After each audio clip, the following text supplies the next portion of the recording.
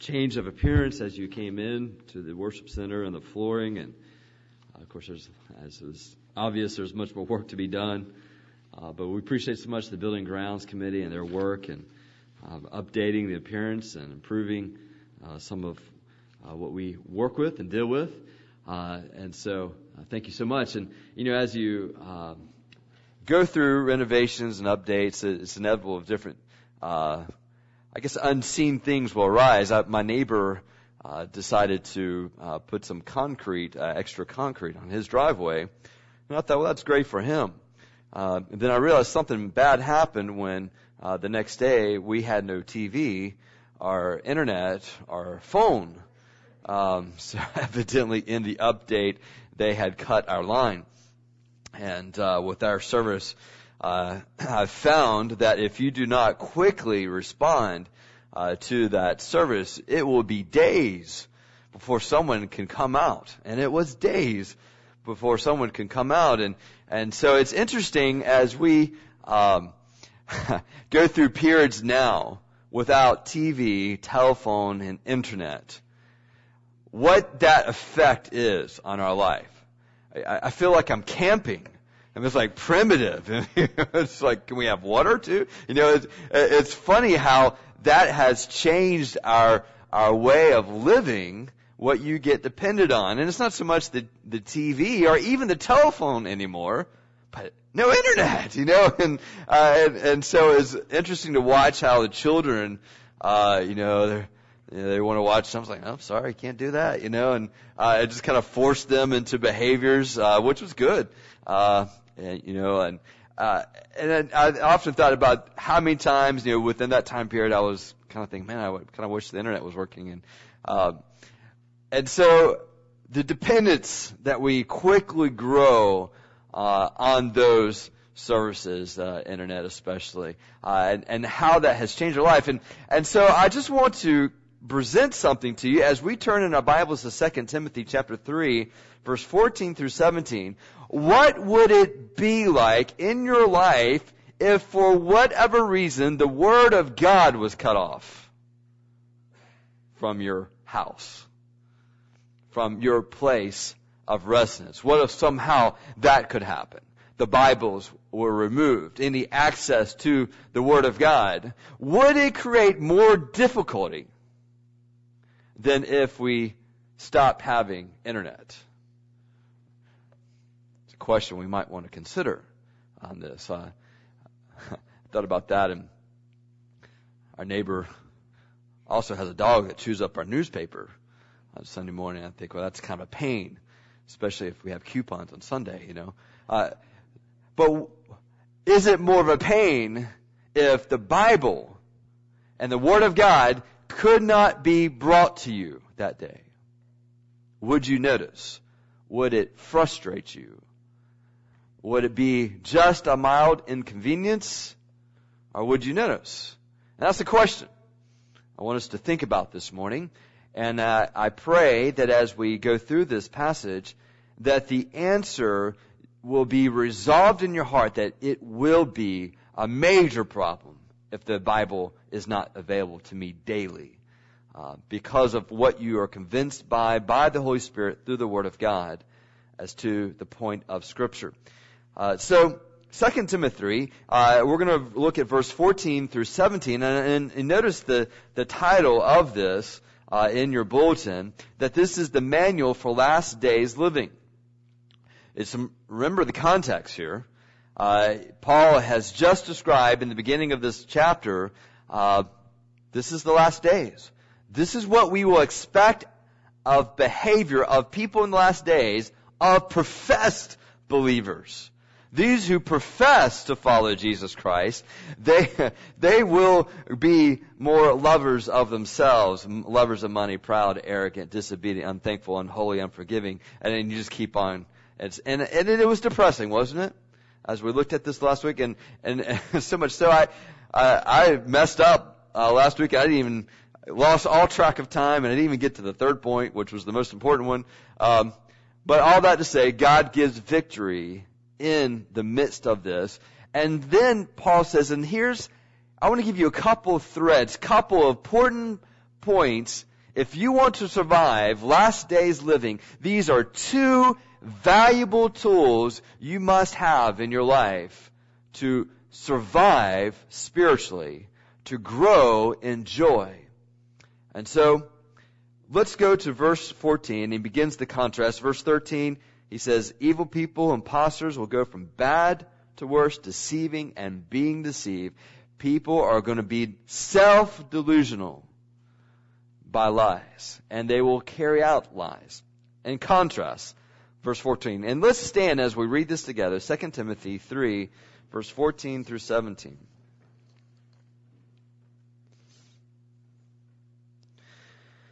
But as for you, continue in what you have learned and have firmly believed, knowing from whom you learned it, and how from childhood you have been acquainted with the sacred writings, which are able to make you wise for salvation through faith in Christ Jesus.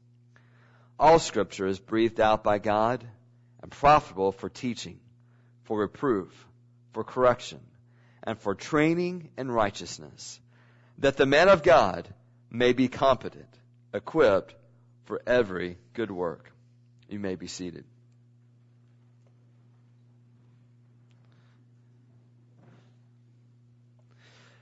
The first tool that every believer needs to survive the end times is a pattern of faithfulness. A pattern of faithfulness. The second tool that every believer will need in end times living is the Word of God. A pattern of faithfulness and the Word of God. Very simple, but you never outgrow those two things. I'm going to spend most of the time on the Word of God this morning, but he starts off with the pattern, verse 14. But as for you, continue what you've learned and firmly believe, knowing from whom you learned it. It is partly a reference to what he said in verse 11 and 10 when he says, in contrast to these evil vices that will grow worse and worse, consider my pattern, Paul's pattern, how Timothy learned these things, his conduct, his aim, his teaching, his faith, his love, his patience, and steadfastness. And then in verse 14 and verse 15, he makes a reference not just to Paul, but he's making now an allusion to his mother and to his grandmother. Remember 2 Timothy 1:5, we talked about this, and you can look at that and see it real quick, that this faith was passed on from the mother Lois and her mother Eunice. And so it was something that he was taught early in life. We looked at this passage, in fact, in Mother's Day, when we talked about how mothers are to prepare their children for suffering. And we see that this reference, this pattern of faithfulness taught by the mother and grandmother is very instrumental now in Timothy's life as he's looking at suffering for the gospel, even in the midst of the church suffering. For those who do not believe and abide the teachings of Scripture. And so he says, consider this. Continue in what you've learned and firmly believe, knowing from whom you learned it. There is to be a relationship that solidifies the lessons of the Word of God. This is an important part in your life. It's kind of like you have to have someone that you pace yourself by. When I was at the beach about a month ago with our family, I decided that one of these days I needed to go jogging, and so one morning I went out jogging because it just seems like what you ought to do. Folks do that, and you think, well, let me enjoy this and see the sunrise and all that kind of stuff, and you sweat, it's hot, and then you're about halfway through, you think, why am I doing this? I could be back on the couch. This is vacation. But anyway, you're doing that, and somewhere along the way, there was this fellow that kind of came up alongside of me. He would look like he was probably at least 10 years older than me, but he was going faster than me. And as I was thinking, as he's getting a little bit smaller in front of me, I'm thinking, there's no good reason why I can't keep up with this guy. And so I decided to do that. And so for the last half, I just kind of stay right there. I'm not gaining on them.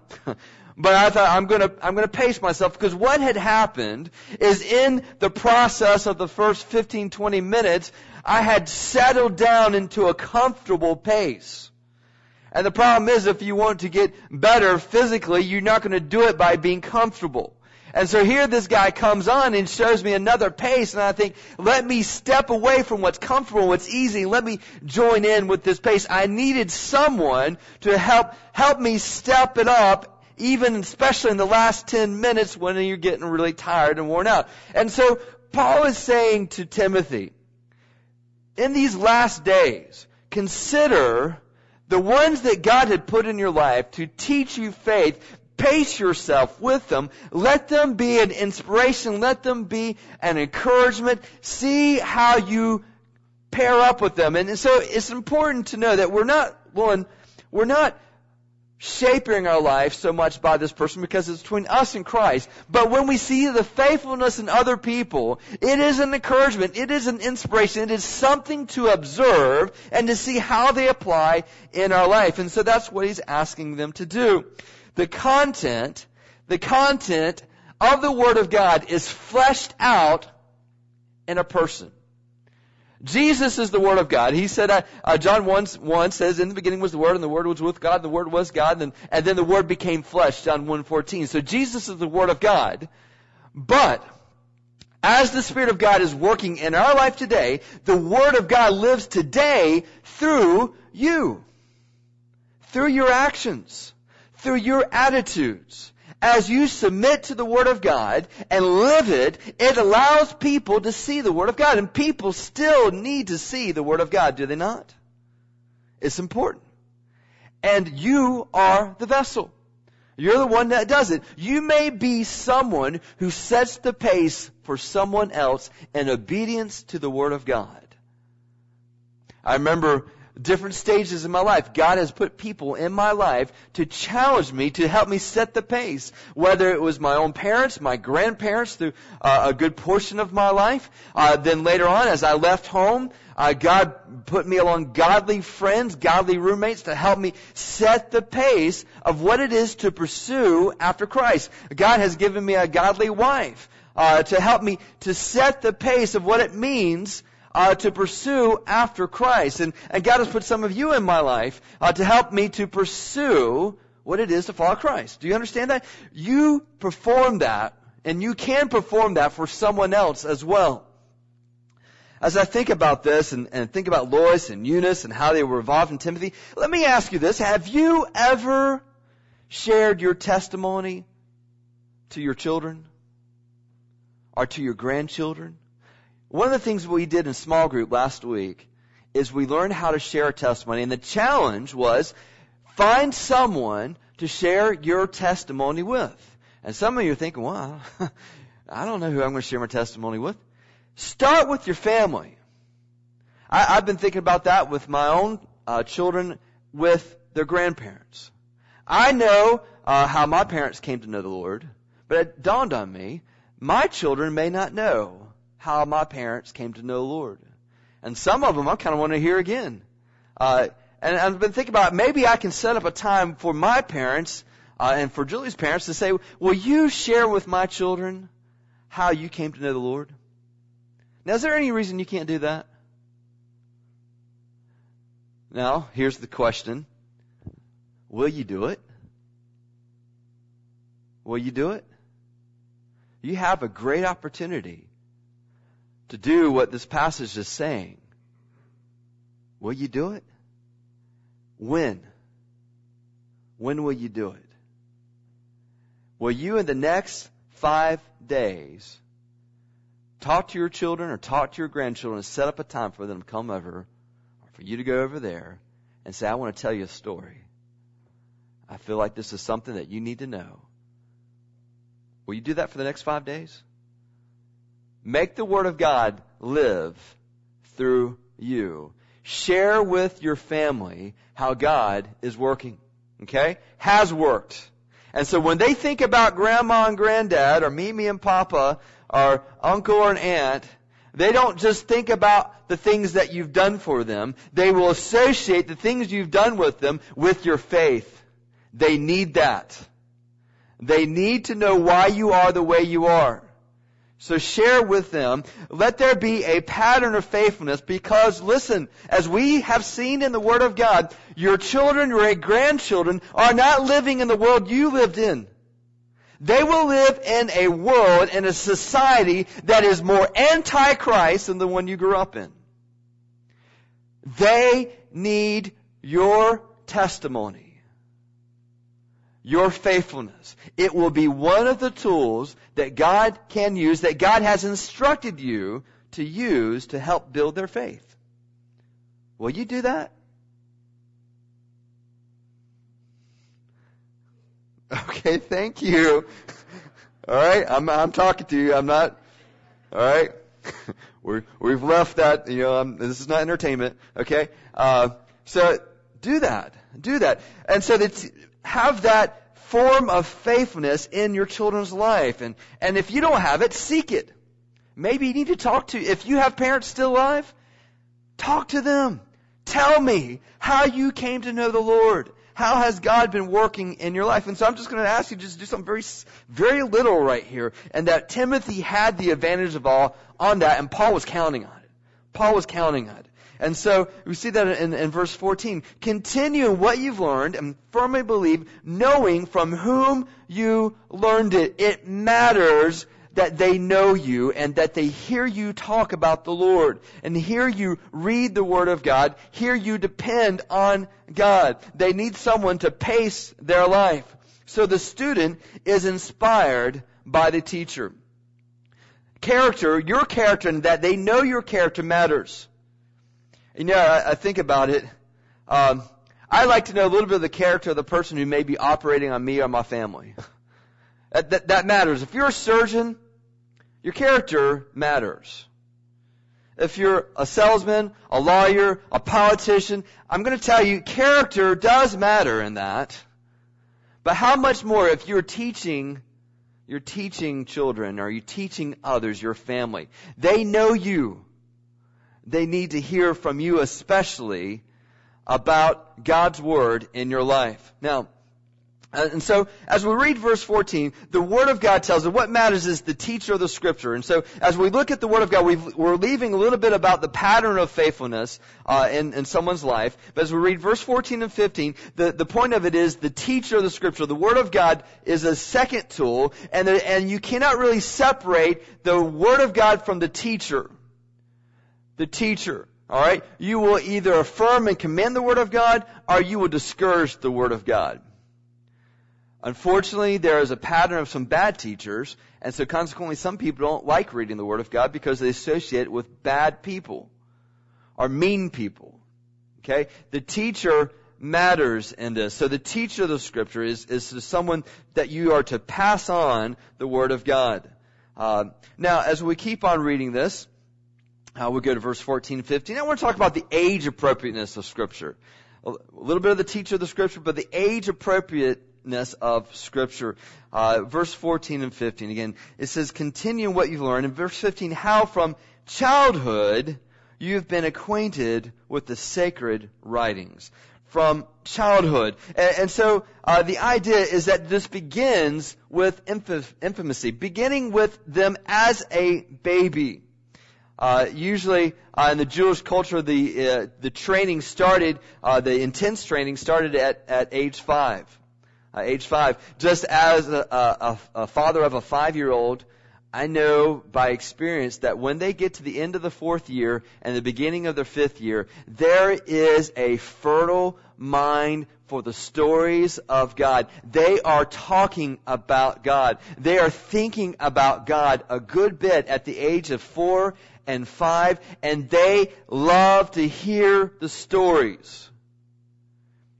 If you've got someone in that age group or coming up in the age group, spend as much as you can in those years teaching them about God's Word.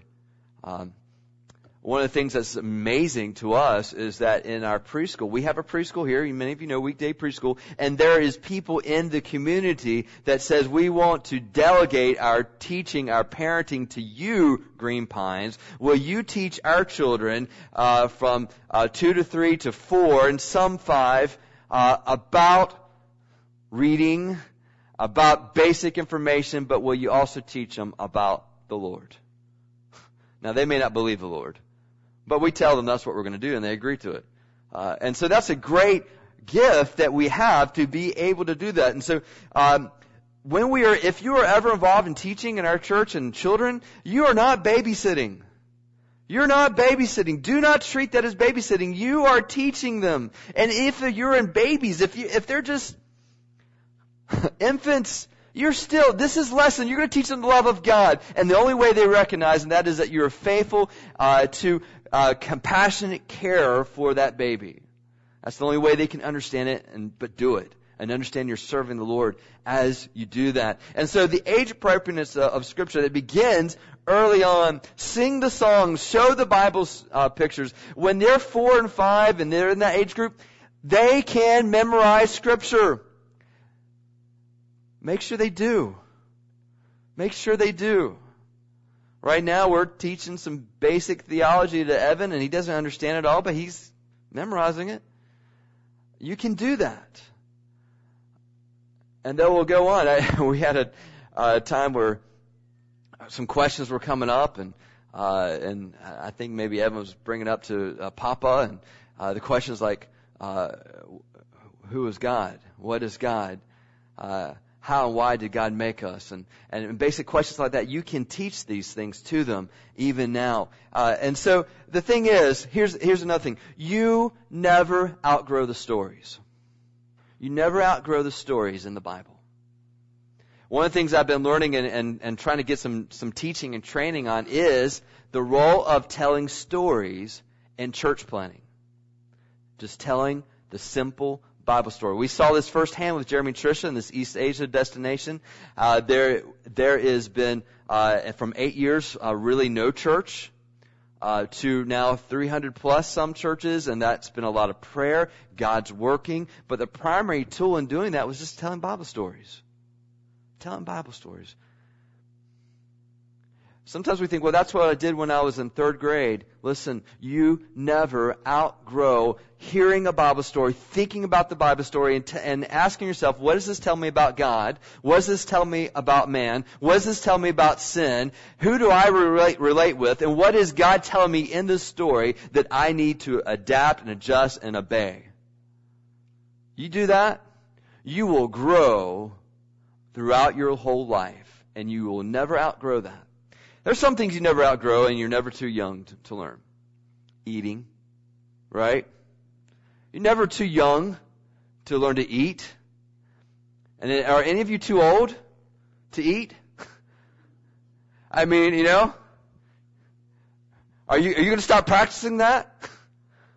We don't stop practicing eating, and when we do stop practicing it, that's one of the sure signs that death is there.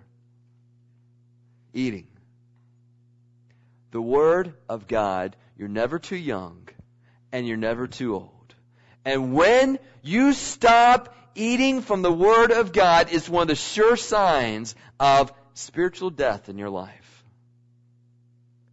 Okay? So the age appropriateness is across the board. Continue in what you've learned. You never outgrow. And that's what Paul is saying to Timothy. Timothy, go back to these things. Continue in what you've learned. And as we get to verse 15, we're going to look at the effect of Scripture. We looked at the age appropriateness of Scripture, the teacher of Scripture. Now, what's the effect of Scripture? And if you're going to eat the Word of God, if you're going to read the Word of God, you're going to study the Word of God, you're going to make it a part of your life, you better know the effect of it.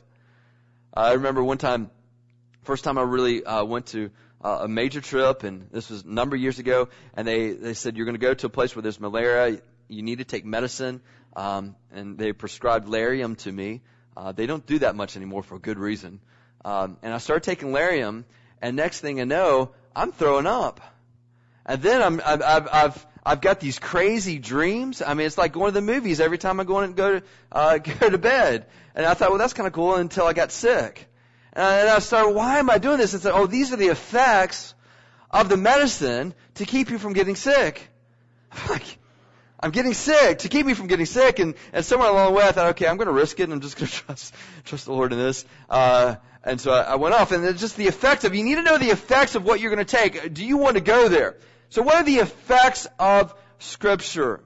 Well, verse 15, you've learned these from childhood. You've been acquainted with the sacred writings, which are able to make you wise for salvation through faith in Christ Jesus. The effect of Scripture is that it makes you wise for salvation. The effect of Scripture is that it leads you to faith in Jesus Christ. These are good effects. I want this.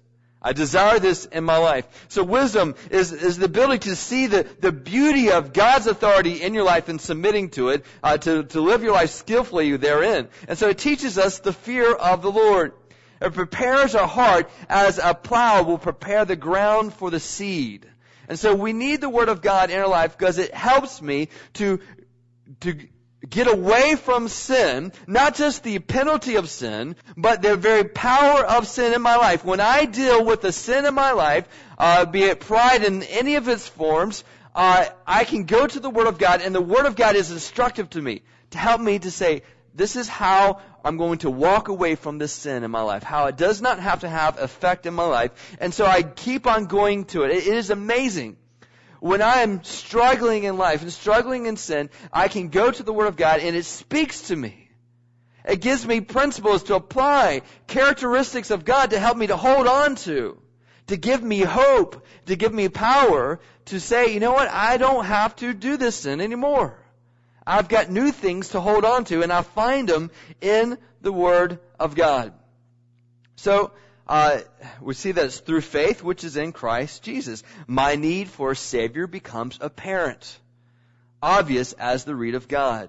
The futility of my own effort becomes understood.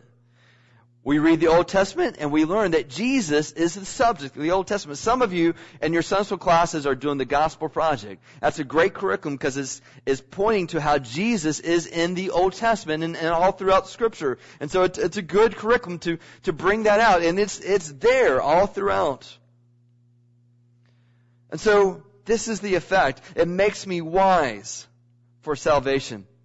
Why do we want to teach our children, our grandchildren?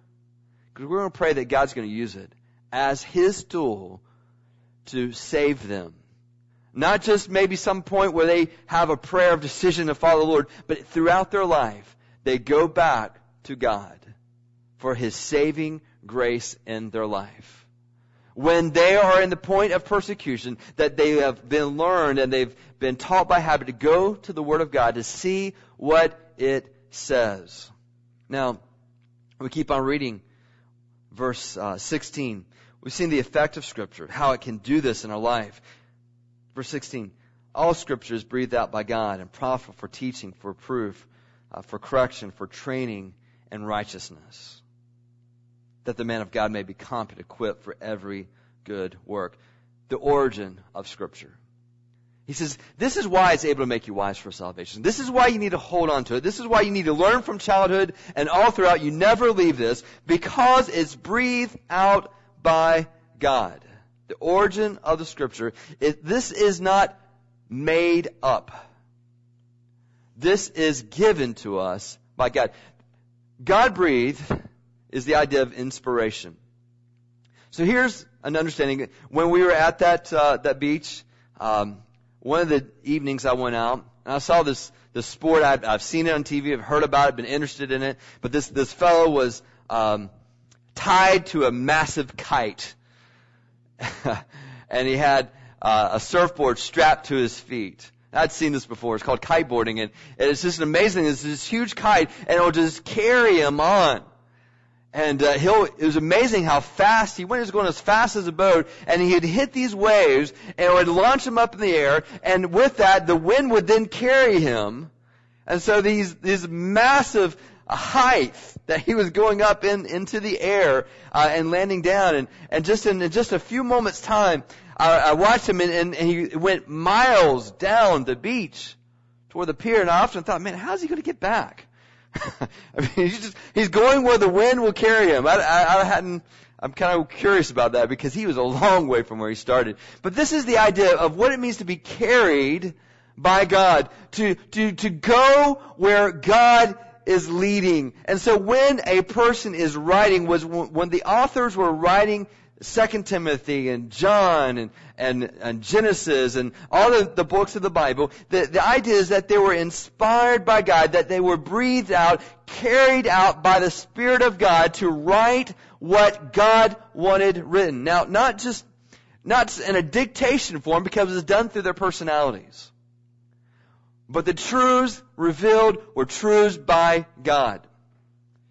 So as I read that, and Scripture is saying this, Paul is talking about the Old Testament. That was what was regarded as what they looked at as the source of truth for them. But Jesus himself referred to his own statements as words of truth, that he was going to be led by the Spirit of the Lord. And so we see that in various places in John 14:10, that he speaks of that which the Father tells him. That John 16:3, he says that the Spirit of God will guide them in all truth, what would happen after Jesus leaves. We see that 1 Corinthians 2:13, that the apostles were taught by the Spirit of God. In 2 Peter chapter 1, verse 21, in fact, it might be worth just turning there for a second and see what 2 Peter 1:21 says. Peter is talking about this. And in this passage, a couple of places I want to point out in 2 Peter. He says, "For no prophecy was ever produced by the will of man, but man spoke it from God as they were carried along by the Holy Spirit." Okay? So he's saying this is a work that God is doing. Interesting. In his own time, Peter refers to Paul and the writings of Paul.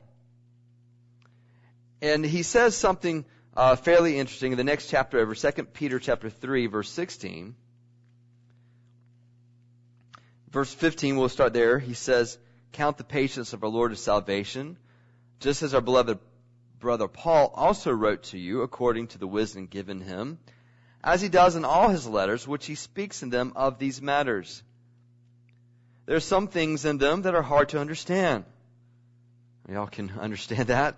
"Which the ignorant and unstable twist to their own destruction, as they do the other scriptures." Now, when he uses that title, the other scriptures, it was a reference referring to holy writings. Peter, as a contemporary of Paul, is saying that what Paul wrote is of the same worth and value as the Old Testament. They are regarded as scriptures, holy writings. And so we have these statements given throughout, referring to the Old Testament, referring to Jesus, referring to the disciples and what they would write, the apostles, as holy writings. Here's what you need to understand. What you have is God revealing himself to you, his thoughts, his characteristics, his truths, his promises, translated for you in English. Do you understand how huge that is? Do you see this as God's writings to you? This is not just good thoughts. This is God's letter. I think sometimes in our familiarity with it, we may forget something very basic. This is God's Word, which is why it's so important that you do not settle for what people think. Don't go for men's opinion. What does God's Word say in regards to church, regards to your family, regards to your life individually, any moral issues? There's someone this past week that was acquaintance through our preschool here. I think she might be a Catholic. But she just put on Facebook this question regarding homosexuality and her own reaction to things the Pope had said. And she was just asking this question, what do you think about homosexuality, the church? I don't want opinions. I just want scripture or facts. And I rejoiced that she said that. I don't normally enter those things. All kinds of bad things happen when you enter such discussions online, email. Bad things happen. So I generally I'm not going there. I can talk to you in person. But when she laid those ground rules, I thought, okay, I'll enter in here. And so, there's already been a list of 8 to 10 people saying different things, and of course, someone's broken the rules. They're writing opinions. I'm just like, I want to call them out on it. And so I just wrote down, consider 1 Corinthians chapter 6. What does this say? And the question she was asking, is there a sin? Is this sin worse than other sins? That's the question. And I encourage you, search the scriptures on that. Don't settle what people think. There's all kinds of errant views of what people think. Opinions are always limited. Go to what is the Word of God. What does it say? And so I was able to just point out, well, here's 1 Corinthians 6 that talks about the consequence of sexual immorality is different from other sins. And just to bring that out but I rejoice that someone is just saying, I don't want opinions. What does the Word of God say? And listen, that's why it's important that you go somewhere and that if you're getting instruction, that you get the Word of God. That you can say, when someone's talking, okay, I can see where he's saying that. He's getting that from 2 Timothy 3:16. That makes sense. He's explaining it. He's applying it. Don't go and seek instruction that's just opinion. Okay? You might hear a good thought from a preacher or some other leader, but if it's not tied to the Word of God, it's just opinion. It's just opinion. Count it as that. So all Scripture is breathed out by God. Count it as that. The origin of this is God. We need to know what God thinks. Here, and just as a word of warning, it will be, the Word of God is counterculture to every culture. That's one of the things that speaks to me, lets me know this isn't a product of a culture because it's contrary. If I go to the Middle East and I talk about the grace of God, I'm thinking, no, it's all about the justice of God. That grace of God, that's not working. But I come to America and I talk about the holiness of God, and I'm not talking about just the love, I'm talking about God is holy and that there is sin and there is justice and there is punishment. That's counterculture. Jesus is counterculture to every culture. Whether you're wealthy or poor, Jesus is going to be counter to that lifestyle. And so that's one of the ways I know it's not a product of culture. It's of God. It's counterculture to everything. And I need it. I need it. And so this is why we have sung what we just sung. This needs to be the air we breathe. I need the Word of God. And why Jesus gives us warning, abide in me, abide in my words. Now we keep on reading here. What are the benefits? Verse 16, 17. Well, because it is the Word of God, it's going to be profitable for teaching. It's beneficial for teaching, reproof, correction, and training in righteousness. The reproof is where the Word of God is going to reveal to me my sin. Here's something I've come to realize. As I've started praying for holiness in my life, it gives me reason to rejoice when sin is revealed. We don't like to have sin revealed. I mean, we can think of many conversations much more enjoyable than having someone point out a sin in our life. But it is in the sin being revealed in our life that we can grow and become Christ-like. And if your main goal is to maintain an image, then you will hate being rebuked. But if your goal is to be Christ-like, there will be a joy in rebuking. Not a happiness. I'm still not looking forward to it, all right? But there's a joy. to say, God, thank you that you've opened up some doors to help me to see some sin. So the Word of God does that. It provides that rebuke. The correction shows the right way.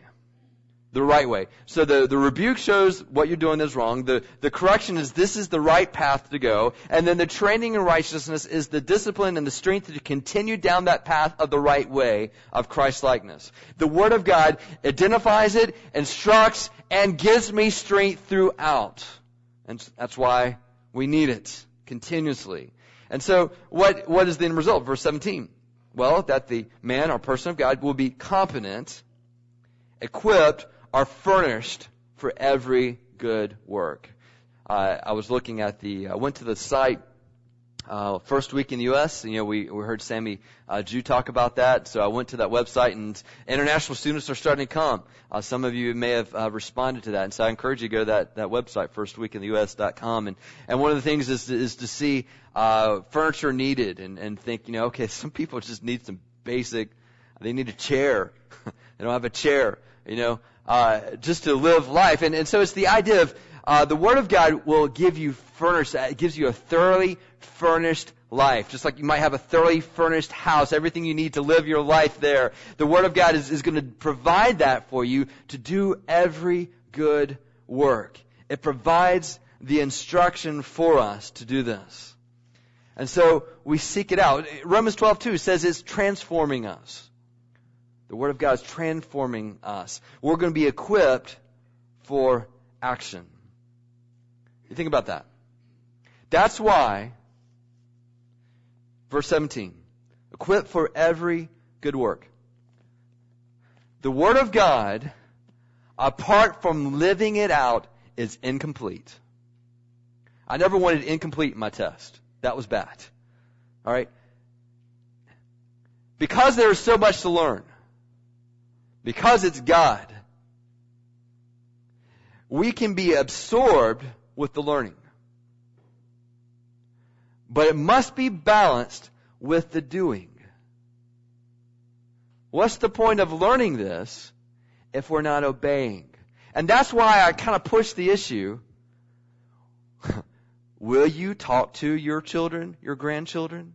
And it wasn't enough for me to have you look at me.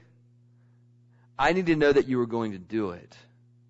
I'm afraid that we have been trained that it is sufficient to sit here or to sit in a small group, to study, to be inspired, to maybe say amen, to be encouraged in some way. But we have been trained not to do it. So, for instance, if next week we come here on Sunday morning and I asked you, how many of you engaged your children, your family, and set up time to talk to them, to share your testimony? And I asked you, raise your hand if you did. Some might be offended. Most will be shocked. And you might say, oh, Pastor, I didn't really think you were going to do that. I didn't think you were serious about that. Yeah, I know. But you weren't going to hold us accountable for that, were you? And so maybe at that point, 1 out of 10 would raise their hand and say, yeah, I actually did that.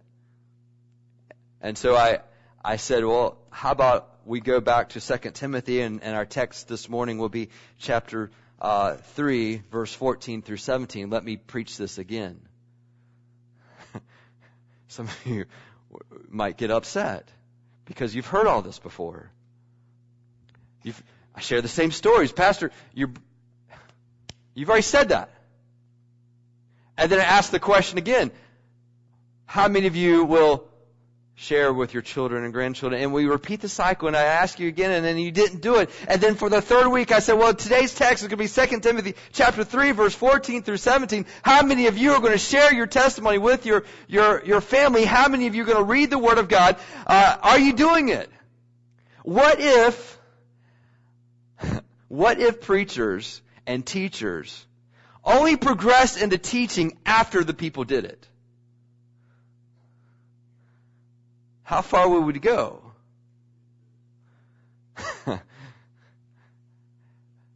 But what are we commanded to do? Matthew 28:19 and 20, go therefore and make disciples of all nations, baptizing them in the name of the Father, Son, and Holy Spirit, teaching them to observe all the things that I taught. Do. Obedience. And so if I'm going to take that literal and say, well, okay, the progression of our spiritual maturity is not how many books of the Bible I've preached, but how much of what the Word of God is being taught that we are doing. And so, just notice, the man of God may be competent, equipped for every good work. The point of this is not just to have intellectual stimulation, emotional turning, imagination, but when it's said and done, I'm going to do something different based on the Word of God. So here's the end. How do I know that what I shared with you today is effective? How do I know the Spirit of God is going to work in this Word of God in your life? It's going to be two simple results. One, you're going to be a faithful pattern to those who come behind you, and you're going to share your testimony with them. Just like Eunice and Lois did, Paul did. You say, I'm going to be in that camp. Second thing I know is that you, on your own, read the Word of God. On your own, read the Word of God to see what God has to say to you and to obey. To simply say, how many of you read the Bible on your own this week daily? Simple. Simple, but we don't always do it, though.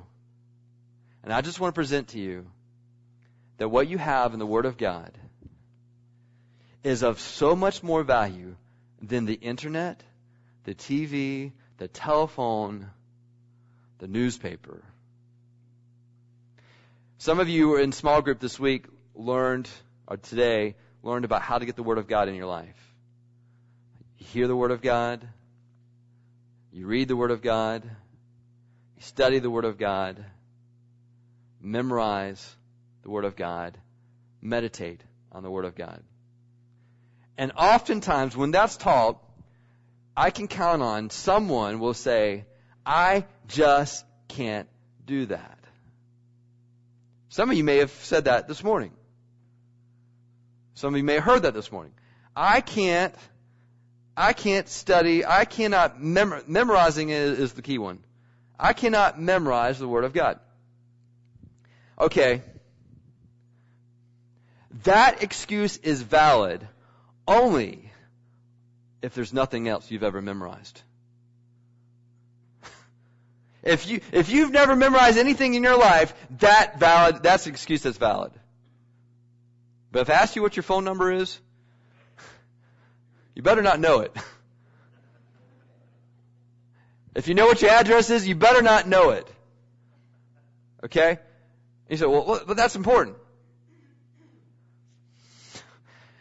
Yeah. But not as important as God's Word. I'm just saying, priority-wise, if we've ever memorized anything, then we have no excuse for not memorizing the Word of God, because the Word of God is more important than anything. Simple.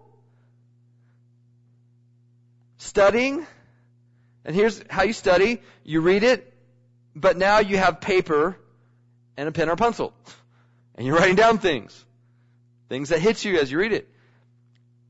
You say, well, I just can't do that. Okay, as long as you never studied anything else, that's valid.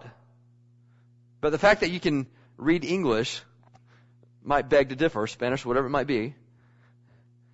Meditate. Pastor, you don't know what my life is like. I am so busy from the time I wake up, from the time I go to sleep. I've got phone calls, I've got emails, I've got driving. I've got a 5-year-old holding on to my pant legs. I don't have time to meditate. Okay, here's what I'm going to say. That's that excuse is valid as long as you've never worried in your life. Because you know what worrying is? It's meditating.